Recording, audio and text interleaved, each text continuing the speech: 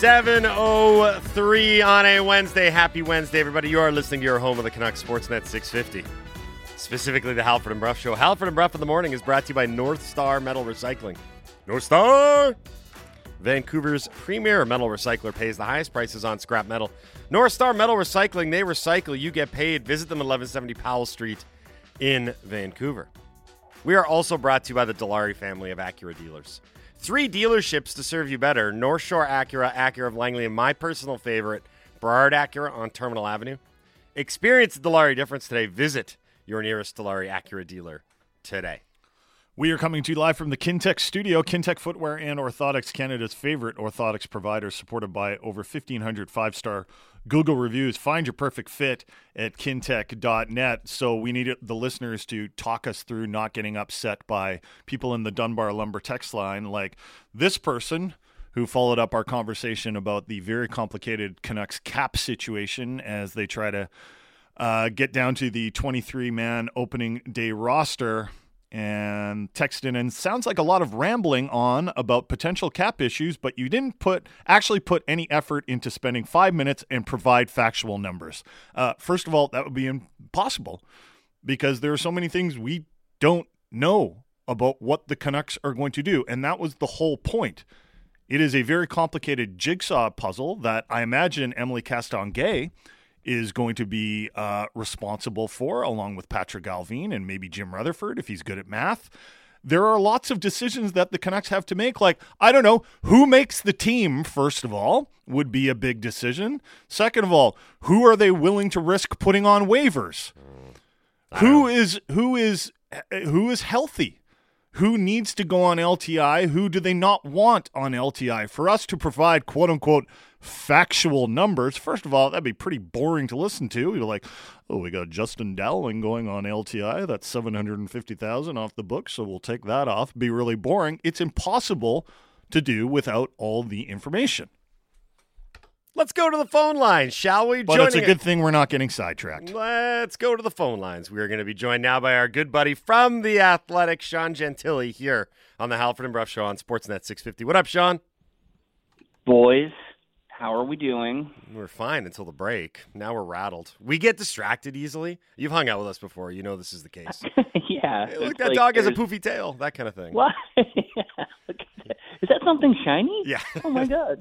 Hey, you are in the midst of what we like to call preseason hell, which is where you have to go game by game, team by team, preview by preview. It is a very arduous task you're undergoing at The Athletic right now. You're doing these very detailed team previews for all 32 teams, and you're utilizing a model which I'm not sure if folks out there are aware, but tends to come under scrutiny at times, where it has very accurate and detailed projections about where teams are going to end up at the end of the year.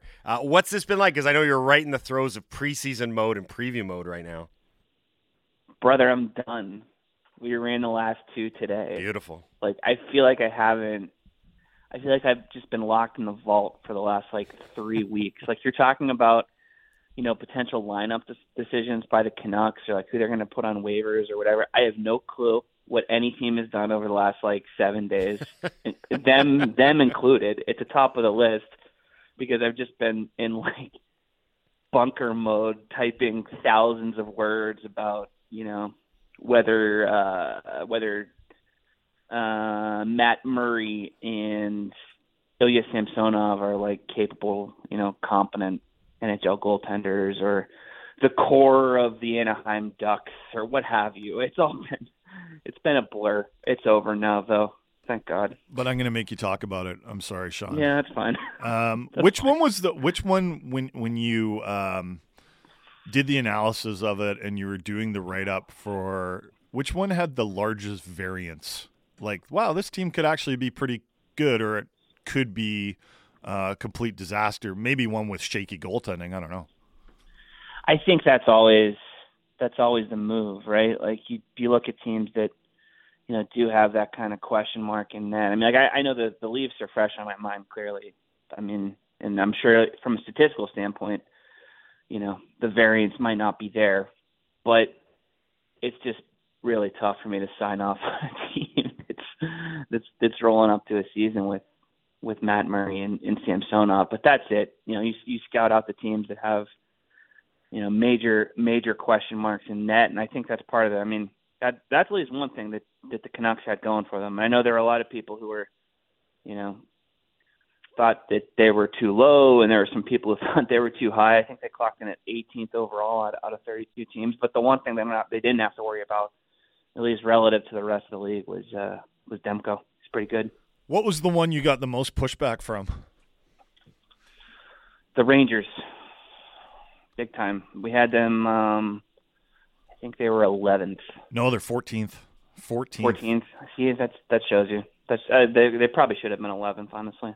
This isn't my numbers. Like, these aren't my numbers. I just blame Dom. Yeah. I blame the computer. Yeah. Like, it's a stupid computer, right? If there's stuff that people disagree with, I blame the computer. And if there's stuff that people agree with, it's all me. The good stuff is me. The bad stuff is everyone else. But yeah, the Rangers got a ton of pushback for it. And it's understandable, right? Because, we just saw them go on a run. And we saw them go on a run with a team that started out last season with the same questions, maybe we or whoever else has about them this season, which is, are they going to rely too much on Igor Shesterkin and in that power play? And do they have enough, guys and enough depth at 5-on-5?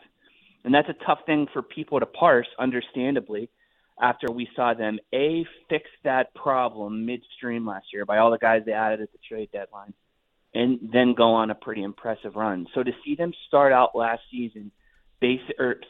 season basically with no net growth from last year's projections, and also the fact that it's the Rangers fans and they're psychos generally, that sort of I had to mute the conversation on that tweet of the chart last week or whenever it dropped.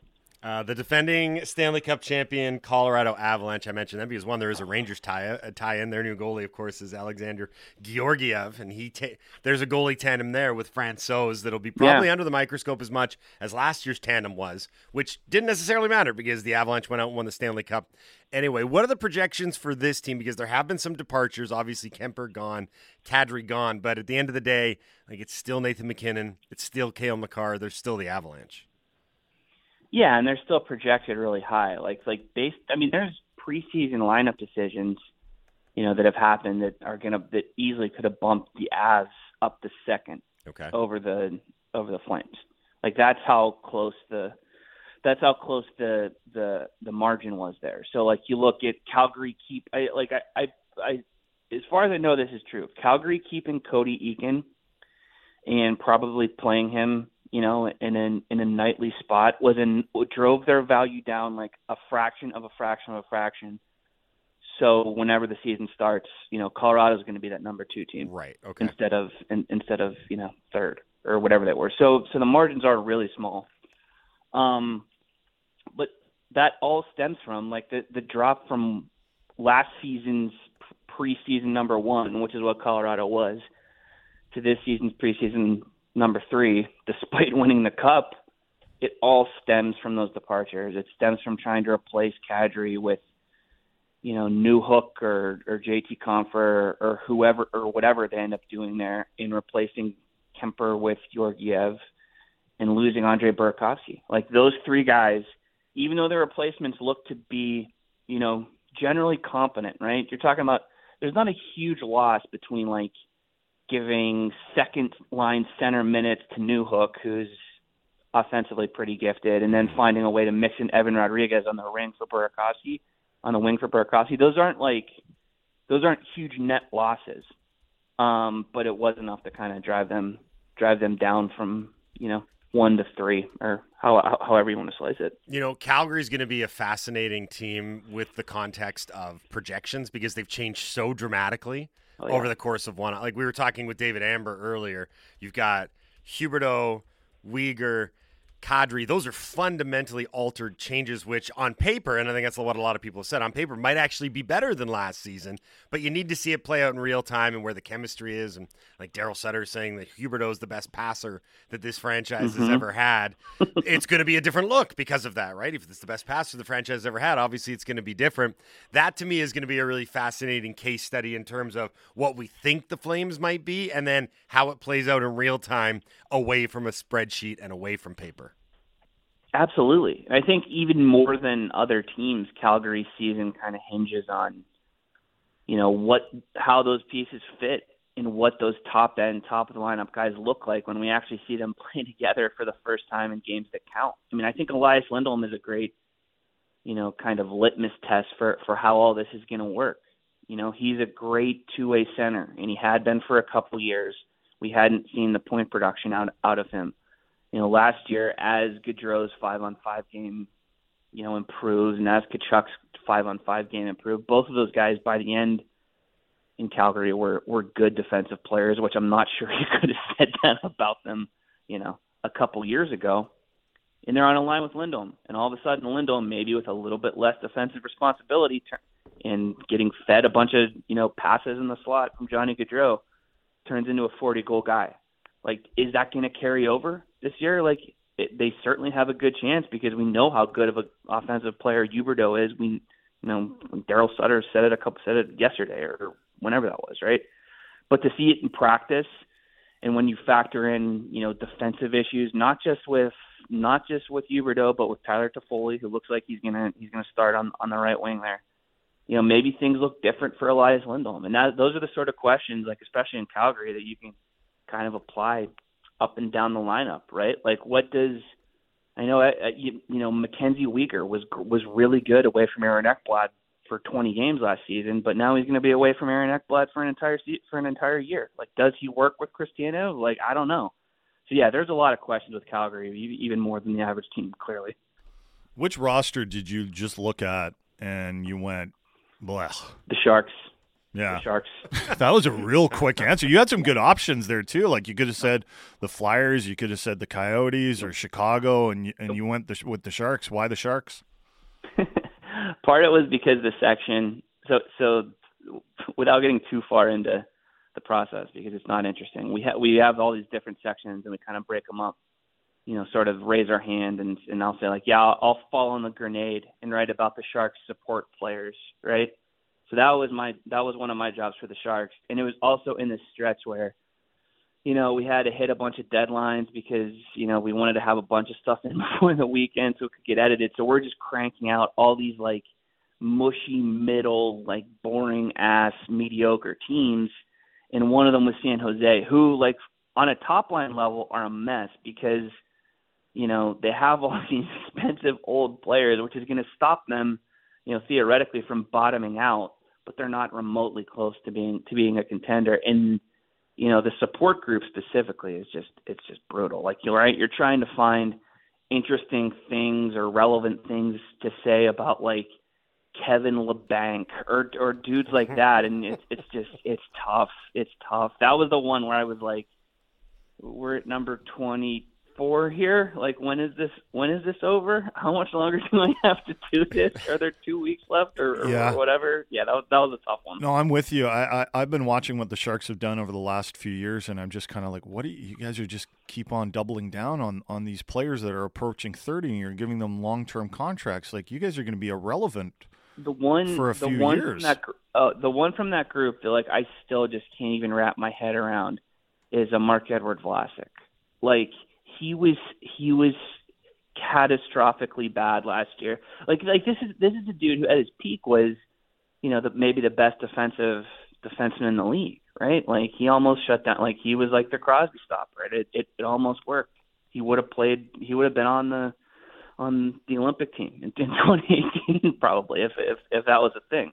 Really, really good player. But he had a skill set that was always going to age terribly, and it somehow aged even worse than that. And the guy has like 4 years left on his contract at $7 million. Like, it's insane. And he's like maybe the best example of it. But that's true across the board. Do you want to pay Logan Couture $1 million for the next 5 years when he's 30 and in decline? It's a really, really tough situation. And the biggest problem for San Jose is that, those guys, whether some of them it has to do with the way their deals are structured. Some of them it just has to do with how badly they've fallen off. But they're not tradable assets anymore.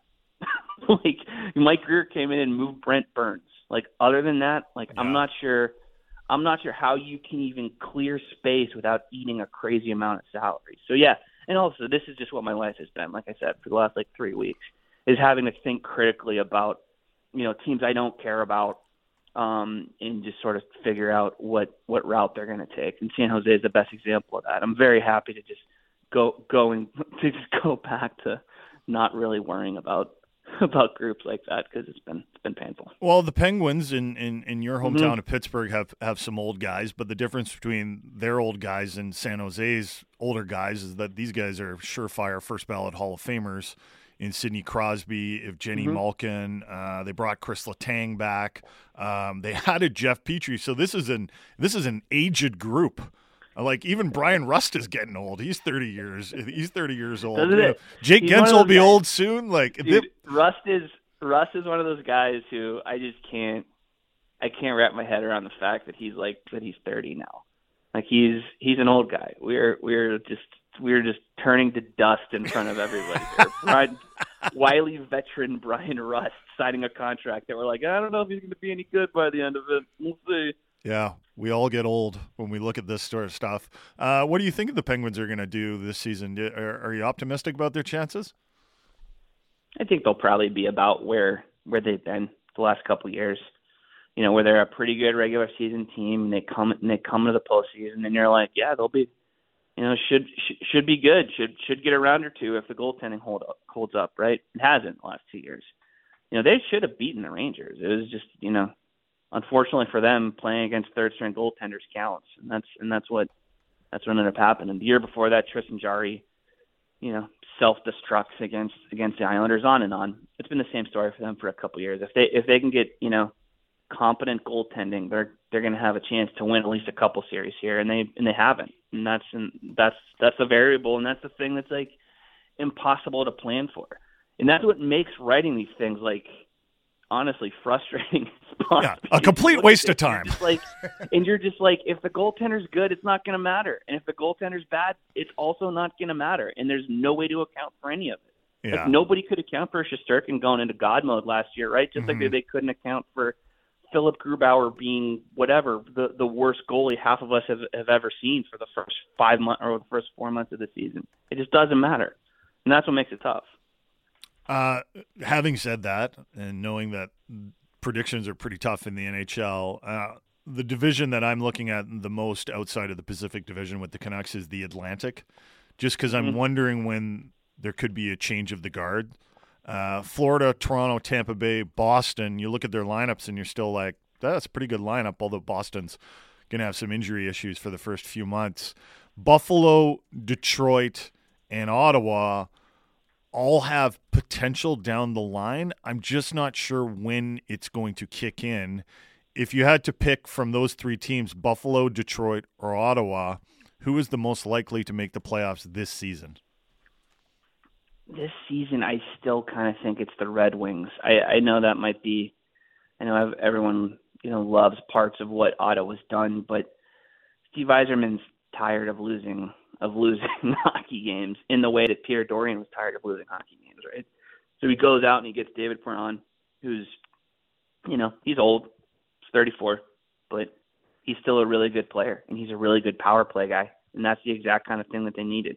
Goes out and gets Ville Husso, who, again, we're going back to the volatility of goaltending, of the goaltending market. Like, Ville Husso was a top 10 goaltender in the league last year. That sounds insane. It might not play out that way again this season, but it was true last year. So Yzerman went out and fixed a bunch of problems, basically. And I think that, combined with the top-line skill you have with Larkin and Raymond and Seider, I think that makes them maybe not a long-term bet on par with the Senators, because Ottawa's got that firepower in the forward group that's like pretty tough to match. But this year I like them more because I think it's a better defensive group and a better goalie, and they have some pieces at the top of the lineup that are closer to being, you know, final finished all-star caliber products. Sean, thanks for doing this, bud. We really appreciate it. I am glad you are out of the throes of preview season, and now we can get down to the real thing next week. Enjoy the regular season, dude.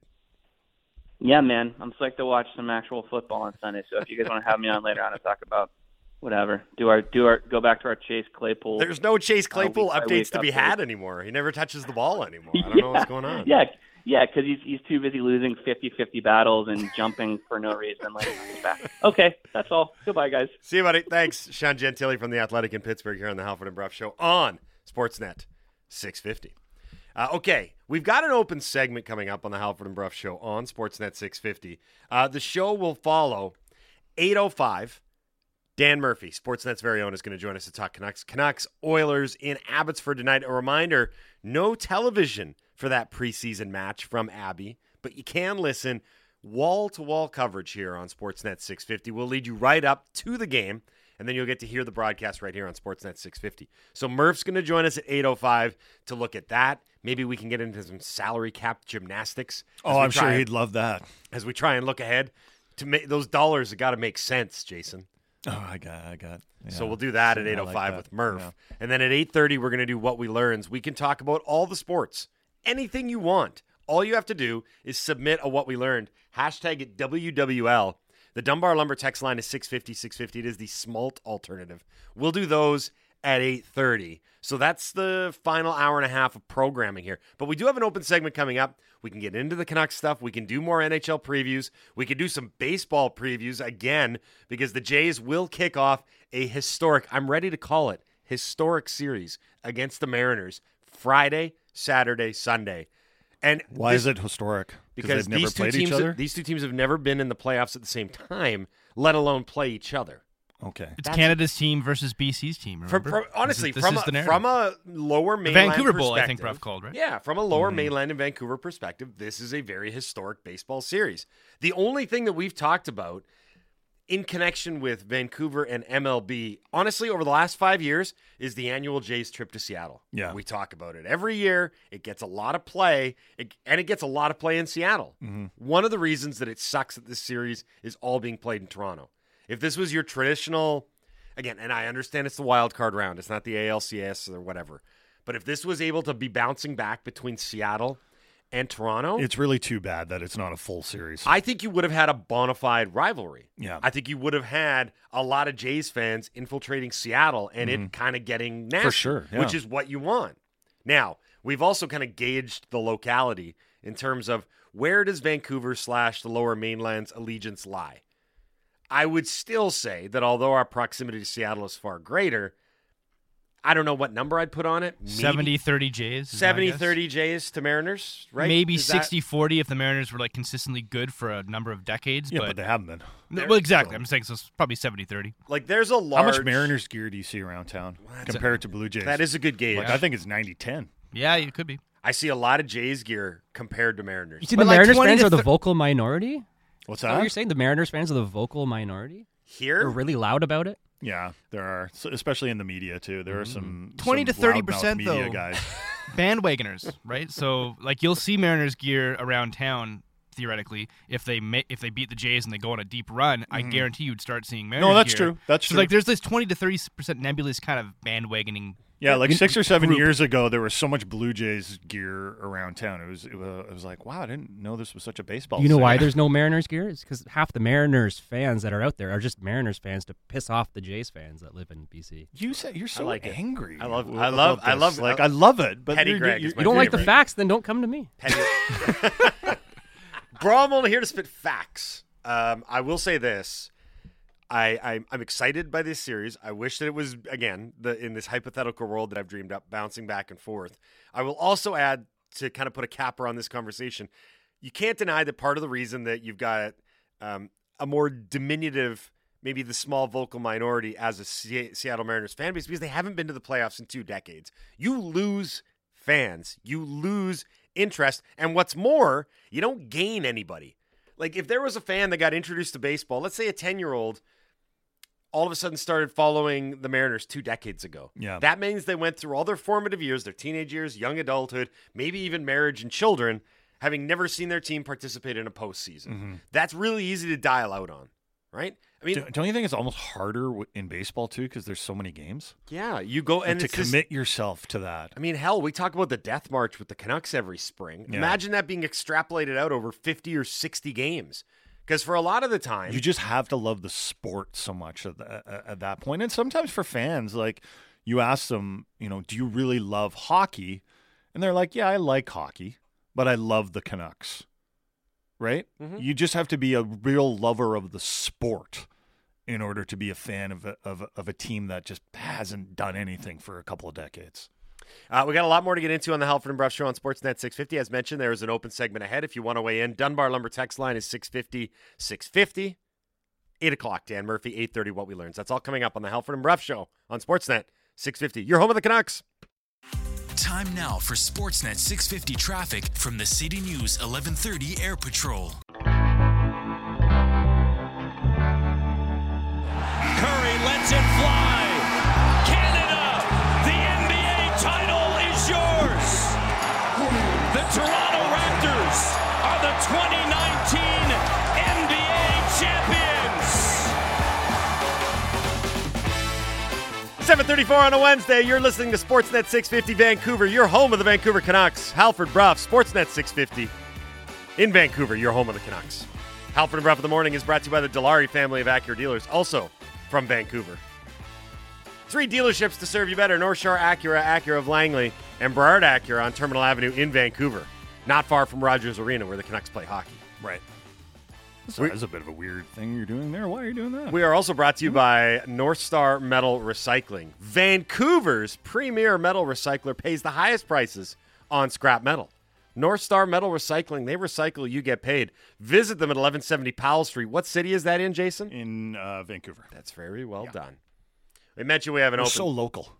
We're so local. We keep We're- it local. We're what they call hyper-local. Yeah, so local. Like, we have our ears to the ground in a literal fashion. Mm-hmm. I scrape mine up. Yeah. That's the price I'm I willing passed to... out in the street.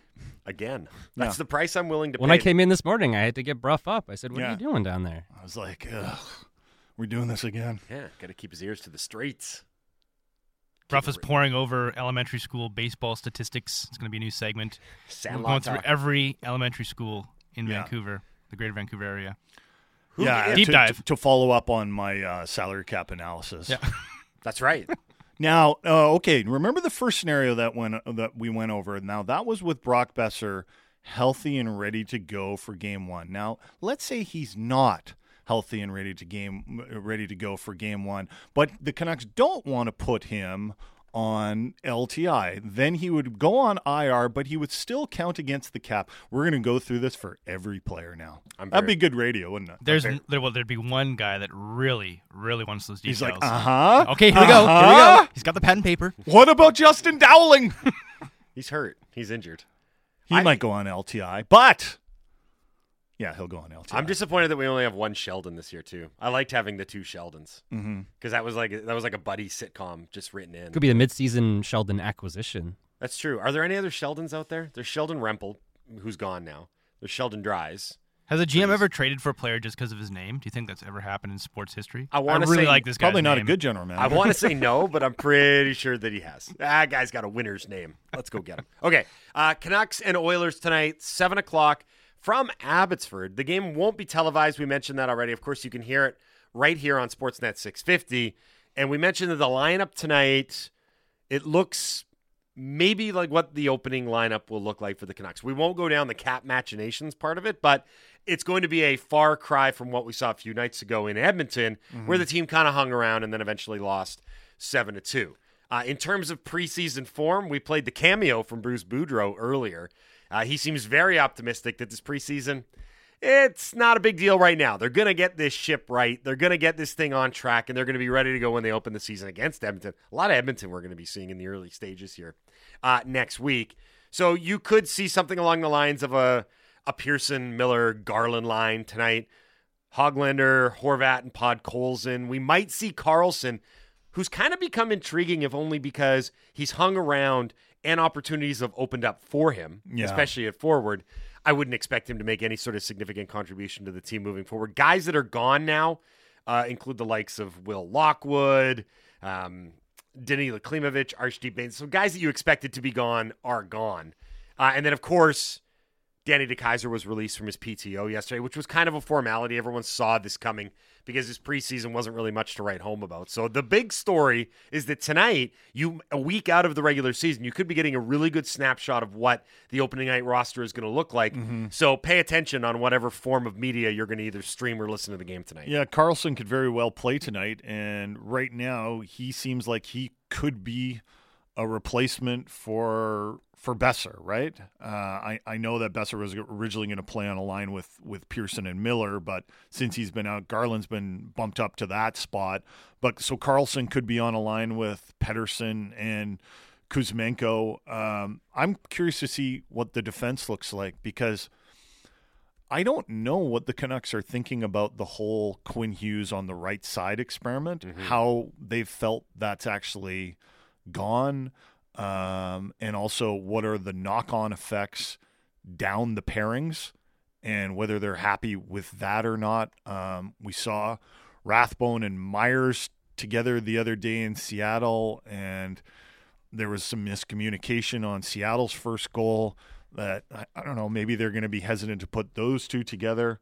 I'd still like to see Schenn with Rathbone, but, that all determines, or, you have to wonder what the second pairing is then, right, too. So how the Canucks roll out tonight, I'll be curious to see how close it is to the opening night lineup that we see, because I think Bruce Boudreau wants to get his group together. And they've seen a lot of these guys like, Nils Oman and Karlsson, and they've seen how Höglander has looked. So in a lot of ways, they have the information to make the decisions right now. They don't have to make them right now, but they have the information to do that. I think there is a bit of concern from the coaching staff that the Canucks have yet to win a game in the preseason. And remember, they're trying to keep the positive vibes going. So if they put together a full lineup tonight and get a good win, I think that would go a long way, because you definitely don't want – listen, I'm not one of these people that says, like, oh, the preseason really matters. It doesn't. But I'm also one of these people that, like, I'm not willing to say that it wouldn't create some sort of anxiety or maybe a little bit of doubt would creep in if the Canucks went through a 7-game preseason and didn't win any games. I want to do something with regards to the defense, which you were just talking about, but I want to turn it in a totally opposite way. So all you guys pay attention, because we're going to get answers from everyone on this. This is a good question. It's a Would You Rather Wednesday, which we've put on the shelf for a while, but Justin in East Van has resuscitated it. Would you rather have Quinn Hughes play the right side of the defense or move a forward back to play defense? Now, the only reason I bring this up is because the Toronto Maple Leafs have made this a story, and every writer in Toronto, I think, was legally required to write about it, where they said they're toying with the idea of moving Mitch Marner back onto the blue line in situations where, they were chasing a game and they needed a goal. Not unlike when you have 4 forwards on a power play. Yeah. There's some logic and reason to it. First question I want to ask, and you all need to provide an answer. If you were to pick one current forward on the Canucks roster that you think would be best at playing on the blue line in this hypothetical situation, which really isn't a hypothetical because Toronto's going to toy with it, what Canucks forward would you pick? Andy, I'm going to throw you on the spot to begin with. Pick a Canucks forward that you think would make the best blue liner. Who would it be? Okay. Do you want me to go for you? No, he's working on it. The hamster's spinning on the wheel. The sound of you thinking. It's adorable. Yeah, jeez, this hurts. What is your thinking process? Can you name a player on the Canucks? Lazar. Yeah. Interesting. Curtis Lazar. You went defensive responsibility. Yes. Best but defensive we're trying to get game. a goal here. Oh. We're trying to get a goal Okay. here. Or maybe you're not. Maybe Lazar as a defenseman has the offensive upside. I'd go with Pettersson. That's interesting too. I think he's the closest to a type of player like Mitch Marner. He's creative. You'd want his vision and his passing ability, pushing the play up the ice.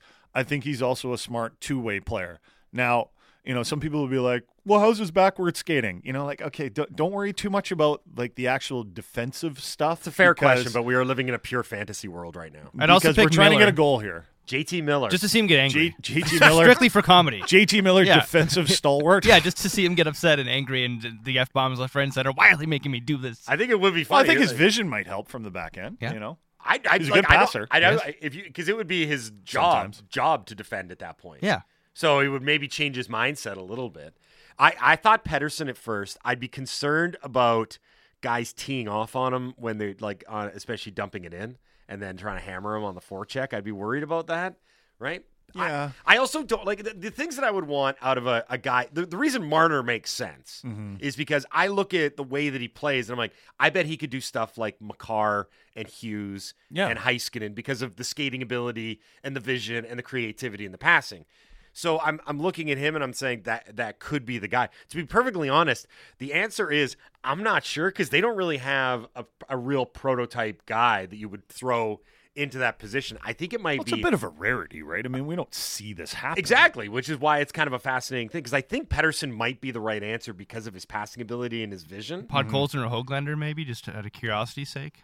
You'd need a guy that's a really fluid skater. Yeah, that's true. Like that's kind of the thing. I think you'd want one with a high hockey IQ too. If you're talking about playing out of position, and then all of a sudden you're playing defense. For example, sorry, not to cut you off, but what's your pick? Well, I thought I was going to go with Connor Garland. That was mine. Yeah, because That he's was mine. just not from the skating ability, but his creativity and ability to move the puck. Yeah. That's the two features that I was The thinking. first guy that I thought about where he'd be like a water bug circling out of his own end and making all kinds of like angled cut moves at the blue line and ducking Jared and diving. Spurgeon, if you will. Yes, exactly. That's the guy that I thought of because when Garland does the thing where he chokes up on his stick and he does the little spinoramas and stuff, I think it would work great in open ice if he was carrying the puck up the ice. But he's not the first guy that would jump to mind. Oh, I'm right? I'm changing mine from Lazar. I'm stealing a Texter's Mikheyev, assuming he's healthy. Just You 'cause can't of the steal a speed. Texters. Sure you can. Yeah, They just- don't- I just you didn't even have to say They're that locked you in did. on Why? Lazar. Just because he's fast? Yeah, and he's And good. he's a pretty smart two-way guy. Yeah, exactly. Those two reasons. I think you need distributors on the back end, though.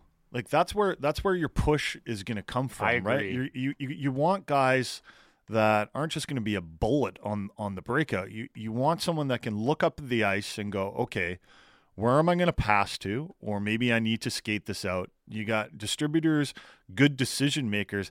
I honestly think the obvious answer is Pettersson, and the only reason I would say maybe not Pettersson is because I'd want to keep Pettersson as a forward. Right? That's I honestly think it's obvious. Yeah, I'm going to stick with Garland because I think that there'd be something really interesting there. It's just an interesting exercise. He's not a great passer, though. He's not a great puck distributor. He's smart. He's yeah. smart. with it. Yeah, he's pretty smart, I guess. Well, honestly, I'd more want to see it for the visual. I think him dangling out of his defensive zone would be like awesome to watch. But even I just think, the And passing. another turnover. and there we go the other way. Speaking as a goalie who's played on some bad teams and looked up the ice with the puck on my stick looking for a breakout, it's not easy when you play on a poor team. Yeah. Finding an especially outlet when you're is trying not to, easy. especially when you're trying to push the play. Yes. Right. Like you can sit there. I mean, I'm like you. Like my if I have to make a pass, I'm just like, don't turn it over.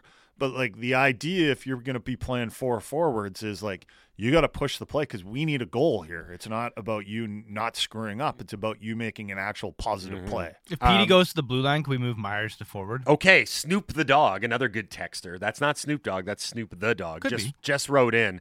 Can we do the opposite and move the Chaos Giraffe to the wing? I would love to see that. The only time that I've ever thought about it seriously is the obvious one is on the power play, man advantage, stick him in front of the goalie. He's huge, right? But we've seen it in the NHL before. I remember when Boston did it with Chara, and it didn't work because their power play stunk. And to be perfectly honest, I don't think it's as rudimentary and as simple as big guy screen Didn't goalie. Chicago do it with Bufflin? But Bufflin was a goal scorer. Yeah. I think Bufflin had a more innate understanding of not just being a big dude to screen the goalie. Yeah. I think he actually, I know this sounds super like obtuse and nebulous, but I think he actually got it.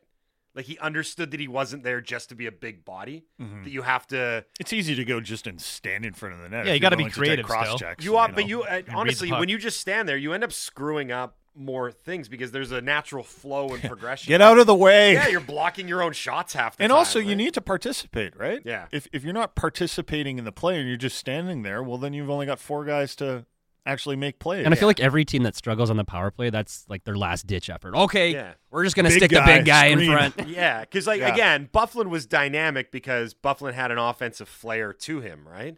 And I just think Myers and Chara are there just as blockades for everybody in the end of it. I think Myers would have a little bit of ability. Yeah, he's Yeah, got some I think offensive he would creativity. have a little bit. But you get what I'm talking about. Where Myers struggles is when he's under pressure.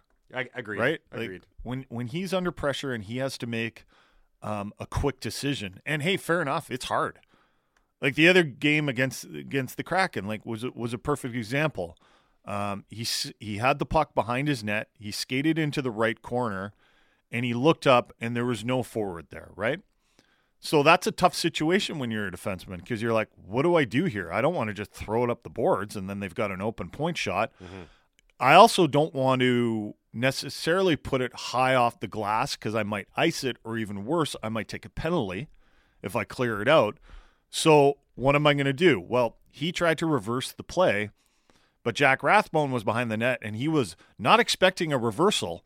And Tyler Myers kind of just blindly passed it behind him. Yeah. And then before you know it, it was in the back of the Canucks net. You know, in hindsight, you look at it and go, well, what Tyler Myers probably should have done is just like eat it in the corner, right? But that's not ideal either, right? Because then you're not moving the puck. It's why moving the puck is a multifaceted thing that demands all the players on the ice be part of that execution, because the defenseman can be in a great position to make an outlet pass, but if there's no outlet pass, then they're like, what am I supposed to do here? And to be fair with Myers, I mean, he's in his 30s now.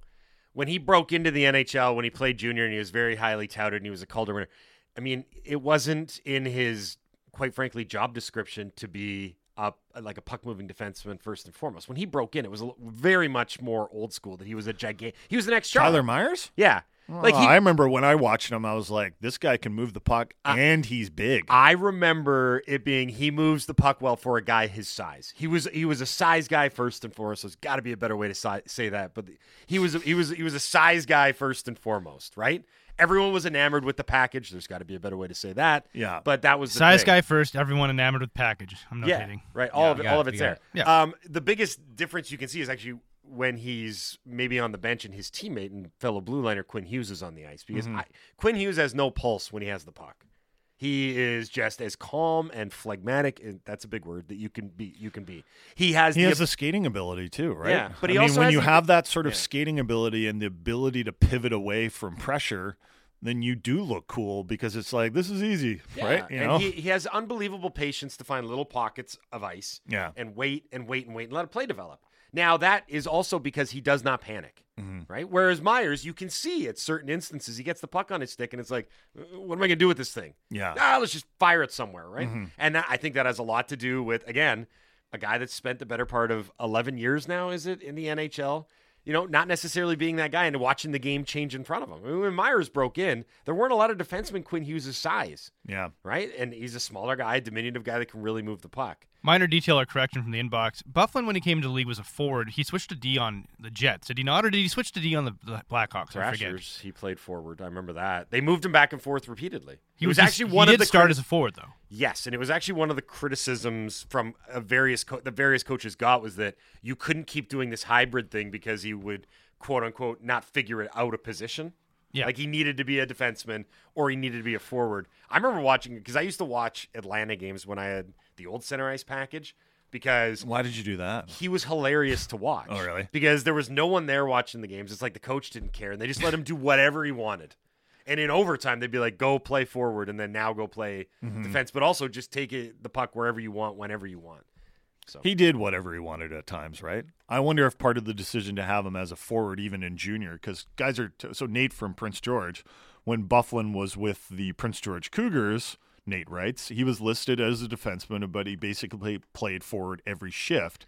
He could have honestly played either at the NHL level for his entire career. In my life, again, when I really started paying attention to hockey over the last 20 years, I know we're going to be like, there's generational talents like Crosby and McDavid and Matthews, but there's never been a more unique and and I know he killed the Canucks and everybody hates him, but really fun player to watch, the Bufflin. Oh, he's great. He did his own even when thing, he was man. killing the Canucks, he was one of my favorite players. He was just so much fun to watch, so unique. There was nobody else like him. He was born with like superhuman strength, and you could tell he wasn't like killing it in the gym. Yeah. But he would also he could do dad strength things, like pick up two guys by the jersey. That whenever he famous wanted. GIF. Yeah. He's got like 3 guys draped on him and he just pushes them all off with ease. It's You're, like, get out of here. you're a GIF guy, not a GIF guy. Both Laddie and I are They're GIF both guys. GIF guys. Okay. Go GIF. What do you think the heaviest he ever got was in the NHL? 3. Oh, in the NHL. In the NHL, You're talking off season or playing weight? in a game. Wasn't it like 275? He played at 300. I think he played at 300. I guarantee you. With- he without- played at 300. That's with all the gear, though. I guarantee. No. That's Really? like naked. Oh, my God. Naked, maybe with a protein shake. He's Oh like, my this goodness. is healthy. I Right? thought it was 275. I guarantee you, at one point during his NHL career, he would have stepped on a scale and been 300. I heard Ovi's been close to that at certain times. Like, Really? Well, Well, he's after been that in, like, Stanley the- Cup win. He's been in like the 275s Yeah. area. Like Ovi is thick. with Ovi is a 4 big seasons. guy, man. Yeah. He is. Yeah. Those are my- he's one of the few guys that I've seen in person and been like, that is a big dude. Most of the time, it's the other way around. You're like, he's not that big. Yeah. The one for me was when we went down to Chicago and we did a sit-down interview with Marian Hossa. Hossa was just a gigantic dude. Yeah. Everything about him was huge. His thighs were gigantic. His shoulders were gigantic. Because hockey players, a lot of time you meet them and you're like, this is underwhelming. They're not Yeah. athletic freaks, right? Speaking of, and I'm going to change gears entirely here. Have you seen the video of Victor Wembanyama? Oh, my God. He Oh is a my giant. God. Do you guys know what we're talking Yeah. about here? Is he 7'4"? He's 7'5". The projected 7'5", first wow. overall pick in next year's NBA Yeah, draft, sorry, the I French have. guy. Yeah, that's insane. It makes no sense whatsoever that he is so coordinated and he's so fluid when he moves. Like you would expect someone of that size to be, because he's very gangly. Yeah. But there would be an awkwardness and maybe like a hitch in his step, or it's Right. like Bambi when it gets on the ice. But he's carrying the ball up the floor. He had 37 points last night. It's remarkable watching him, just as a specimen, watching him move. Yeah, how will as you defend him? Like, I have no idea. It seems like really unfair. I have no idea. Serious advantage. All the draft pundits are already saying, like, you need to do everything you can this year to tank. This Right. is beyond McDavid. This is beyond whatever NFL phenom has come along in the last 10 years. Like, this is the most incredible basketball talent that we've seen in a couple of decades, and you have to tank to get him. Wouldn't it be awful to be that height and not good at basketball? If you just sucked at it. You're Just work in an office or Or you're something? just like, I don't like sports. Cab driver You know? or something. Yeah, Bad call. it'd be and the questions you'd be asked constantly. Did you play basketball? I don't really like it. What It's did like- you do with yourself? You're like, I got into magic. It'd be such a disappointment to everybody. Okay. Coming up on the Halford and Bruff Show on Sportsnet 650, Dan Murphy's going to join us as we prep for tonight's Canucks game and the start of the regular season. And then at 8:30, we're going to do what we learned. What did you learn over the last 24 hours in sports? Let us know. Dunbar Lumber text line 650-650. It is the Smalt alternative. You are listening to your home of the Vancouver Canucks, Sportsnet 650.